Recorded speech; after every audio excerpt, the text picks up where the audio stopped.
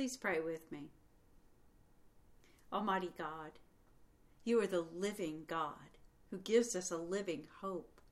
You are God and there is no other. You are God and there is none like you. You are sovereign, the life-giving, life-changing Lord of life. You carry us so close to your heart that no one can snatch us from your hand. O Lord, our beautiful Savior, lift up the light of your countenance upon us. Illuminate your truth. Purify our faith.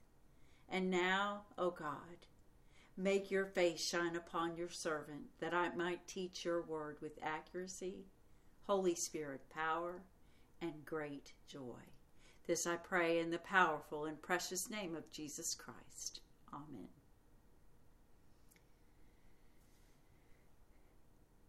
If you were to sell your faith in God on the open market, what price would you place on it? How valuable is your faith? As Peter opens his first letter, he contrasts the value of faith with the value of gold. Throughout human history, gold has been a valuable commodity. It still is today. In the United States, we used to have what is called the gold standard. U.S. currency, or paper money, was backed by gold, which gave it its value. Eventually, paper money was no longer backed by gold, but by the power or the integrity of the government. Disconnecting the backing of gold from our currency contributed to the Great Depression, the longest and deepest economic downturn in modern history. Earlier, in the year 1900, a man named Frank Baum wrote a children's story called The Wonderful Wizard of Oz. 64 years after it was published, a high school history teacher wrote an article outlining how he believed Baum's novel was an allegory about U.S. economics and politics. He noted that Oz is an abbreviation for the standard quantity of gold, which is measured in ounces. Dorothy represents the everyday American. The Tin Woodman is symbolic of workers in the lumber industry. His rust symbolizes their prolonged unemployment. The Scarecrow is a literal straw man, a stereotype of a supposed dumb rural farmer.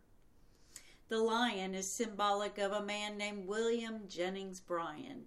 He was a presidential candidate for the Populist Party who courageously argued to keep the gold standard.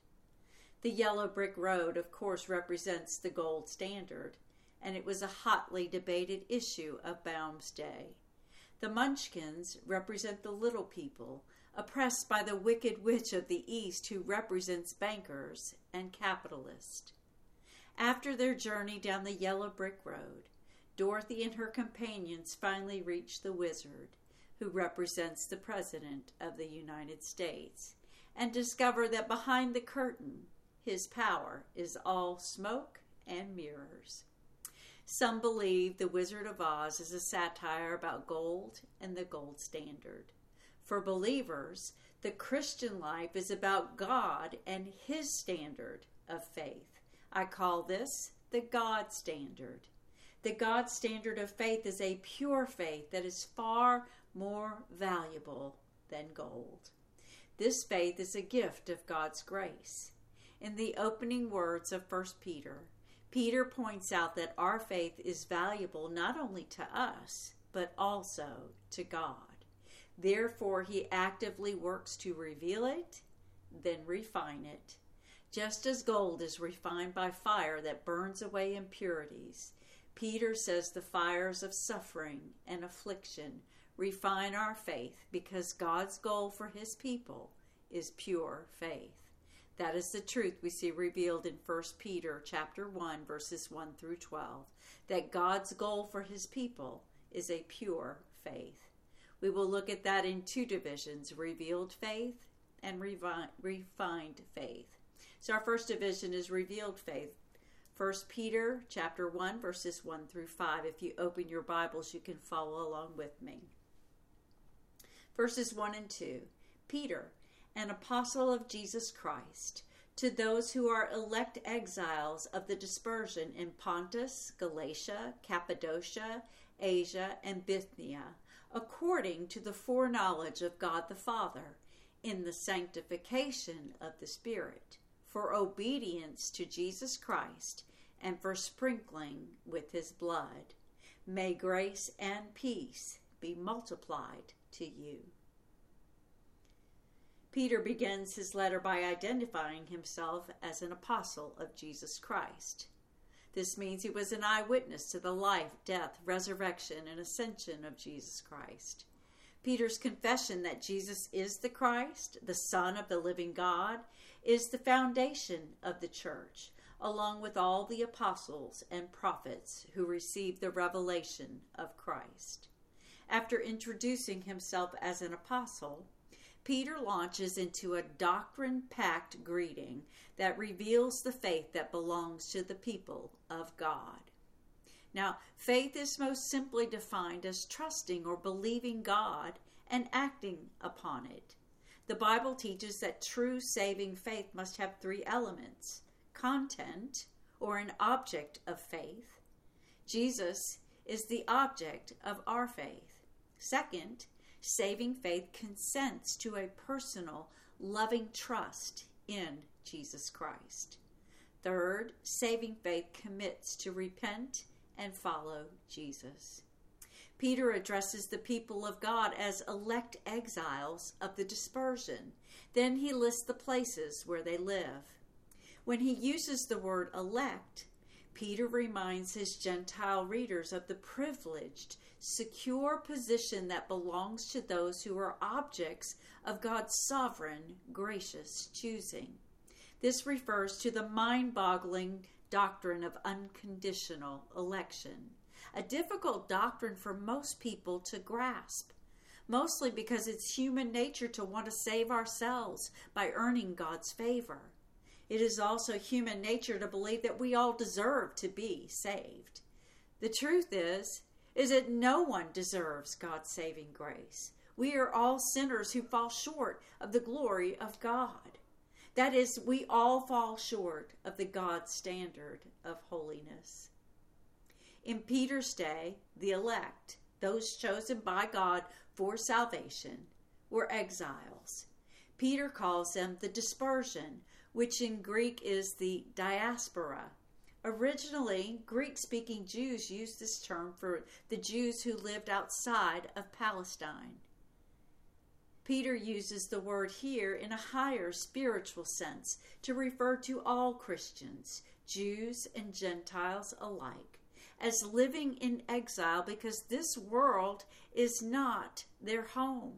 For the believer, heaven is home. That is where our hope is anchored.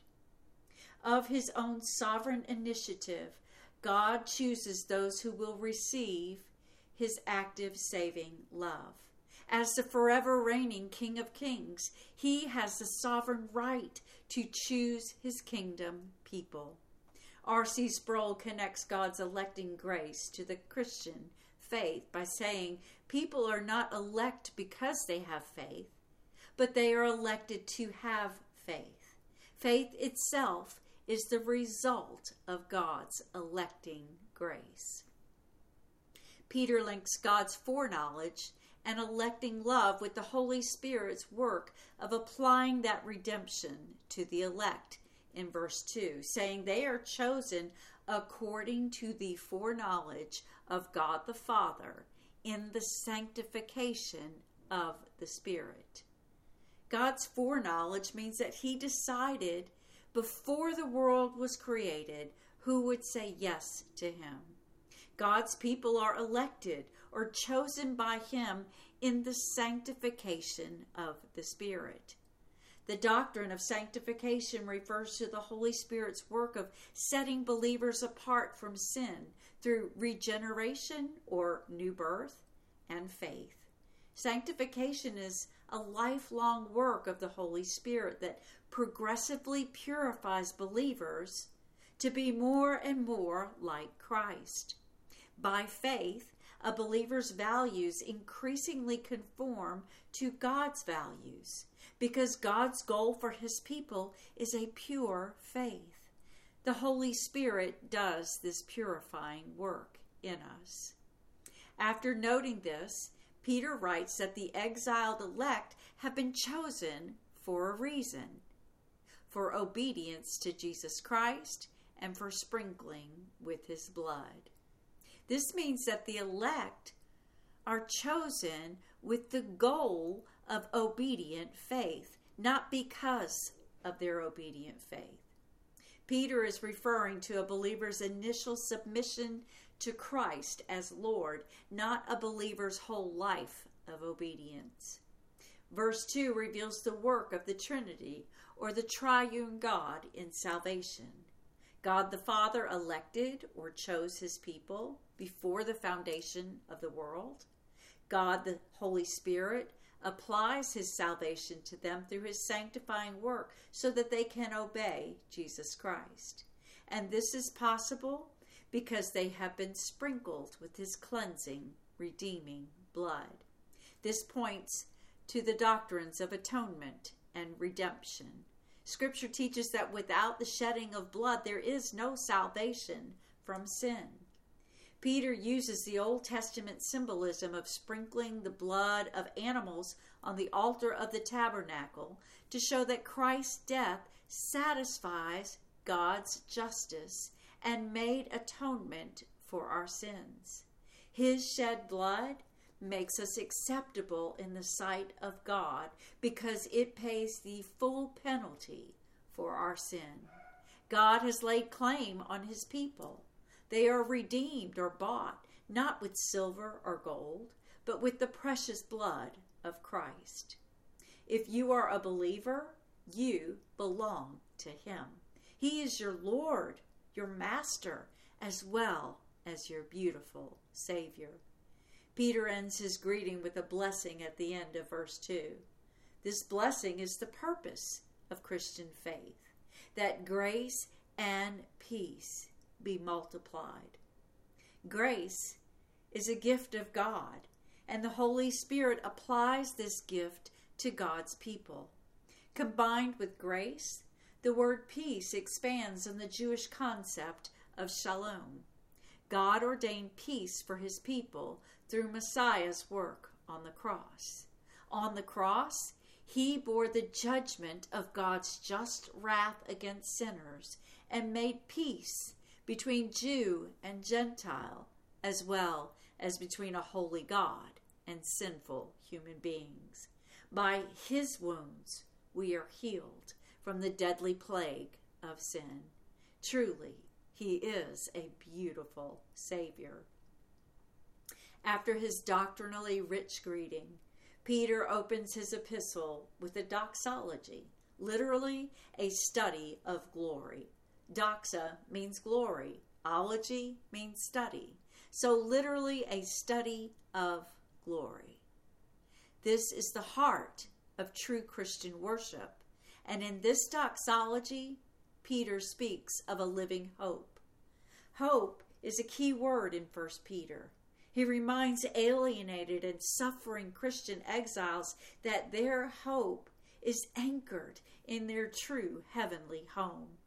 He sings to bless the name of God the Father for his great mercy. Verse 3, Blessed be the God and Father of our Lord Jesus Christ. According to his great mercy, he has caused us to be born again to a living hope through the resurrection of Jesus Christ from the dead. God's great mercy is mentioned to emphasize that salvation flows from God's loving initiative. Mercy means that we do not get what we deserve. With regard to salvation from sin, it means that we do not receive the death penalty our sin earns us. Instead, we receive the gracious gift of Christ's shed blood to pay our sin debt, as well as the gift of Christ's righteousness. God's people are foreigners in a world of sinners who live in rebellion against God. When they follow Jesus Christ in obedient faith, They witness God's saving grace to a watching world. This is why God's goal for his people is a purified faith. The scattered, exiled people of God live out their faith in the world, but are not of the world. They live differently than those who are not Christians. They live as ones who have been born again to a living hope through the resurrection of Jesus Christ from the dead. To be born again is to receive new birth or new life in Christ, which ushers believers into a life marked by a living hope. A living hope. It will not die or disappear. It is a permanent hope. In the Bible, hope is not an uncertainty. It's not wishful thinking. It is a confident, I know so expectation based on the certainty of God's faithfulness to his covenant promises. What God says he will do, he does. In his sovereign power, he has caused us to be born again to this living hope. Peter says that he did this by raising Jesus Christ from the dead. Peter, like Paul and John, never got over the life-changing, mind-altering resurrection of Jesus Christ. Just when it seemed all hope was lost, Jesus emerged from the grave, then ascended to his Father's heavenly throne. Because he did, believers are now heirs and co-heirs with Christ. They are born again to an inheritance that is imperishable, undefiled, and unfading, kept in heaven for you. That is verse 4. Now in Joshua, we read that the promised land was Israel's promised inheritance. But unlike the inheritance of the promised land, nothing on earth can alter or destroy a believer's inheritance. Our inheritance is not a piece of land here on earth. It is our salvation from sin. If you have been saved by grace through faith in Jesus Christ, your salvation is your inheritance. It is imperishable, undefiled, and unfading. Peter stresses that a believer's inheritance or salvation, it's rock solid. In fact, believers have a protected faith because it is guarded by the omnipotent power of God. No one and nothing can unsave a child of God. Verse 5 says that God's people, true believers, are by God's power being guarded through faith for a salvation ready to be revealed in the last time. This refers to the ultimate fulfillment of our salvation. Believers are saved from the penalty of sin. That debt was paid by Jesus Christ on the cross. Do you see the beauty of our Savior? Believers are saved from the power of sin. This is a present reality. We have Christ's resurrection power beating within us so that we can resist the temptation to sin.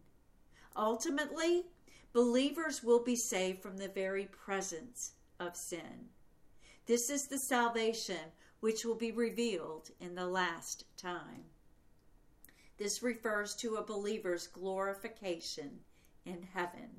Until then, the faith of every believer is protected by the omnipotent power of God. That's our first truth. The faith of every believer is protected by the omnipotent power of God. How does trusting Christ as your beautiful Savior affect the decisions you make and the actions you take? How could trust in Him help you exhibit a biblical I know so faith when fear and doubt creep in? In The Wonderful Wizard of Oz, Dorothy and her companions are compelled by their faith in the wizard's ability to give them what they need. They travel down the yellow brick road to the Emerald City, an allegory for Washington, D.C. Along the way, they encounter many different reasons to fear and doubt. An evil witch, flying monkeys, a sleep-inducing field of poppies. Now, believers encounter many more reasons to fear and doubt. Yet, they can trust in the one who is the object of their faith. This is our beautiful, beautiful Savior, Jesus Christ. God's power guards the faith of all who are in Christ until they are glorified in heaven. What an amazing truth! The faith of every believer is protected by the omnipotent power of God. Therefore, our faith should be plainly revealed in how we live as exiles on this earth, and our faith will be refined by what we experience in this life. So our second division is refined faith. 1 Peter chapter 1, verses 6 through 12. Verse 6, in this you rejoice, though now for a little while, if necessary, you have been grieved by various trials. The words in this refer us back to verses 4 and 5, and God's gracious work that gives believers genuine faith and a glorious inheritance. Peter calls us to rejoice because of the inheritance that will be ours in glory. He knows that believers need to rejoice in God's gracious gifts to be sustained when they are grieved by trial and suffering. This introduces the central theme of Peter's letter. Remember, he is writing to suffering, persecuted Christians. His instruction is for them to rejoice, even in suffering. He points to how temporary such suffering is. He says it is for a little while. This is temporary when contrasted to the eternal glory that awaits believers. Then in verse 7, Peter hones in on God's goal of pure faith. He says, they have been grieved by various trials, so that the tested genuineness of your faith, more precious than gold that perishes though it is tested by fire, may be found to result in the praise and glory and honor at the revelation of Jesus Christ. Do you want your faith to rise to the God standard of faith? It must be tested. And God tests genuineness of faith by the fire of trials and suffering. Gold is purified by burning away impurities. Trials serve the same purpose for a believer's faith. They burn away all that is not of God, all worldliness, all self-sufficiency, all idolatry, until all that remains is a faith that is purer and more precious than gold. This, Peter says, is the kind of faith that will result in praise and glory and honor at the revelation of Jesus Christ. The revelation of Jesus Christ refers to his second coming. He came first as a suffering servant to live the life of perfect obedience that we fail to live, die the death on the cross that we deserve to die for our sins, and be raised to new life, forever defeating the power of sin and death in all who place their faith in him. When Jesus comes again, he will come as the conquering king. R.C. Sproul writes that faith is refined so at the last day, at the final consummation of the kingdom of Christ, it will be the occasion for praise, honor, and glory. God values your faith more than he values your gold or your present comfort. This is the God standard for faith, a refined faith, a pure faith. That is his goal for his people. In verse 8, Peter captures the essence of biblical faith, saying, though you have not seen him, you love him. Though you do not now see him, you believe in him and rejoice with joy that is inexpressible and filled with glory. Hebrews 11:1 provides the only definition of faith found in the Bible. It says, now faith is the assurance of things hoped for, the conviction of things not seen. This is the faith Peter's readers possess. He marvels over how they believe Jesus and love Jesus even though they have not seen him. Peter had seen him. He lived with him and learned from him. So of course he believed him. Peter's faith was refined or purified by all he endured as he accompanied Jesus, then as he stepped into his ordained role of apostle and church leader. He understood that it takes a greater faith to believe what you have not seen. Jesus agrees.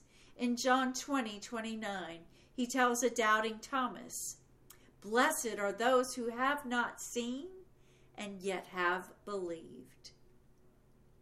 Peter says that those who possess this kind of faith rejoice with joy that is inexpressible and filled with glory. Is this the kind of faith you have? Do you believe what God says in his word? Do you act on what you believe? Faith is believing God and acting upon it. This is how you progressively purify your faith until you obtain the outcome of your faith, the salvation of your souls. That is what Peter writes in verse 9. Believers endure trials and suffering by keeping the end goal in sight, the glory of the full and complete salvation of their souls, not only from the penalty and the power of sin, but from the very presence of sin. That is cause to rejoice with inexpressible joy. Peter continues to marvel over such faith, pointing to a prophesied faith that became the faith he and his apostles proclaimed. He says in verses 10 through 11, concerning this salvation, the prophets who prophesied about the grace that was to be yours searched and inquired carefully, inquiring what person or time the Spirit of Christ in them was indicating when he predicted the sufferings of Christ and the subsequent glories. Throughout Scripture, God tells his prophets what will happen, but he rarely tells them when and how these events will occur. Peter points out that the prophets of old proclaimed the saving grace of God while they carefully inquired about the content of our faith. Faith is always in something. In the Christian faith, that something is a someone, Jesus Christ, our beautiful Savior. The prophets who saw the promised Messiah in their prophecies inquired about the timing of his suffering and subsequent glory. God told the prophets that his Son would indeed suffer and die to save his people, and then be raised to new life and glorified in heaven. Today, all believers inherit the full message of the prophets. Theologian Edmund Clowney says that the least disciples of Christ is in a better position to understand Old Testament revelation than the greatest prophet before Christ came.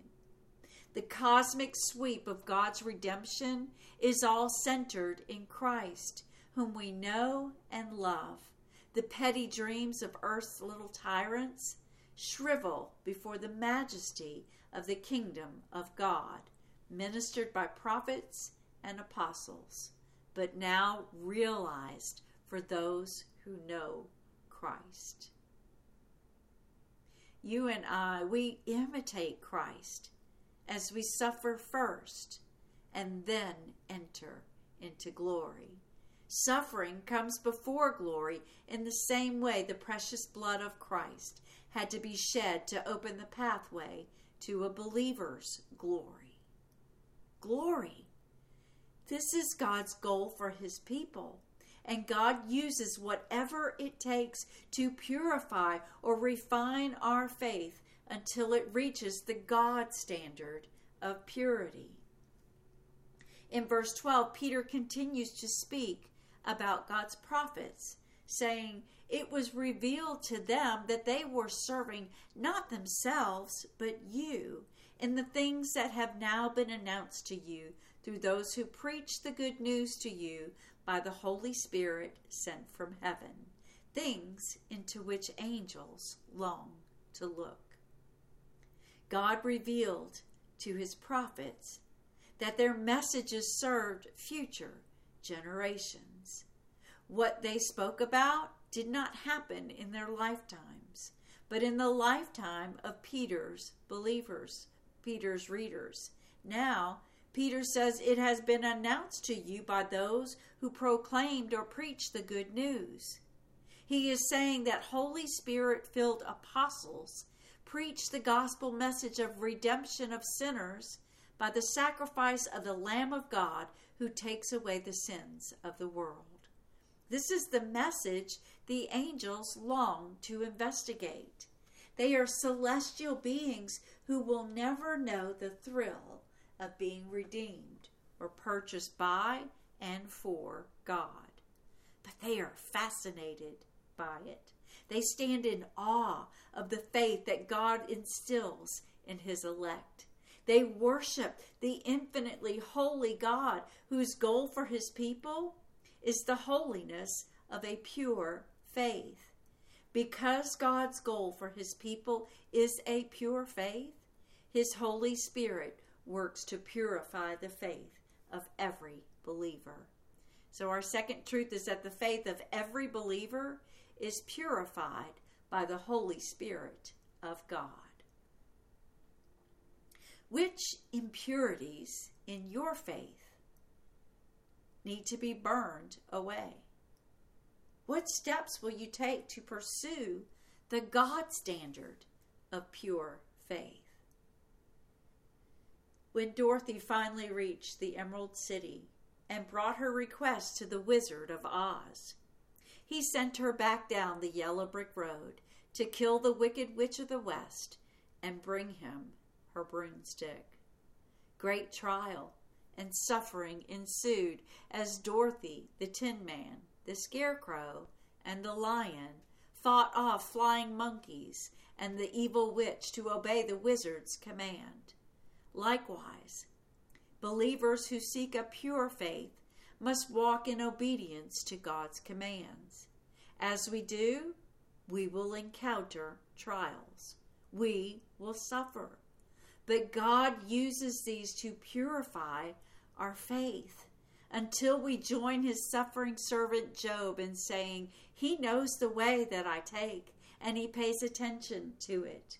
When he has tried me, I will come forth as refined gold, pure and luminous.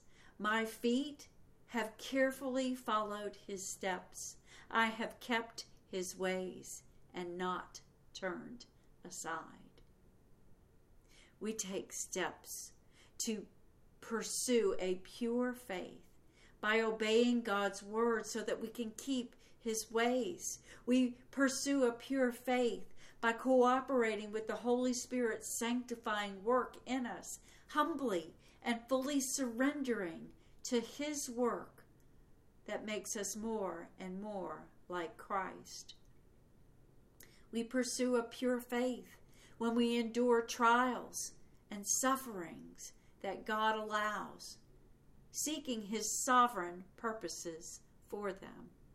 And even when we cannot understand our afflictions, we pursue a pure faith by making every effort to live to the praise of God's glory.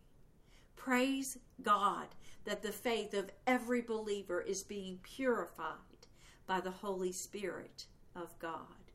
He will continue to purify our faith until it is more precious than gold. How valuable is your faith? Has it reached the preciousness of the gold standard? Or has it been purified to the God standard? God's goal for his people is a pure faith. A pure faith in the power of the Wizard of Oz sent Dorothy on the treacherous journey down the yellow brick road to the Emerald City. But the wizard proved to be a fraud, a little old man who ruled by deceiving the people into thinking that he is more than he really is.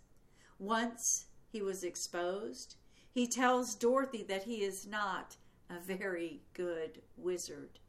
Her faith had been misplaced.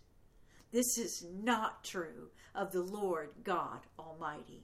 The Christian faith is in one who is far greater than any human wizard. His mercy has caused us to be born again to a living hope through the resurrection of Jesus Christ from the dead. The Christian faith is backed by the all-powerful, sovereign, and all-sufficient God. He is faithful. He can be trusted.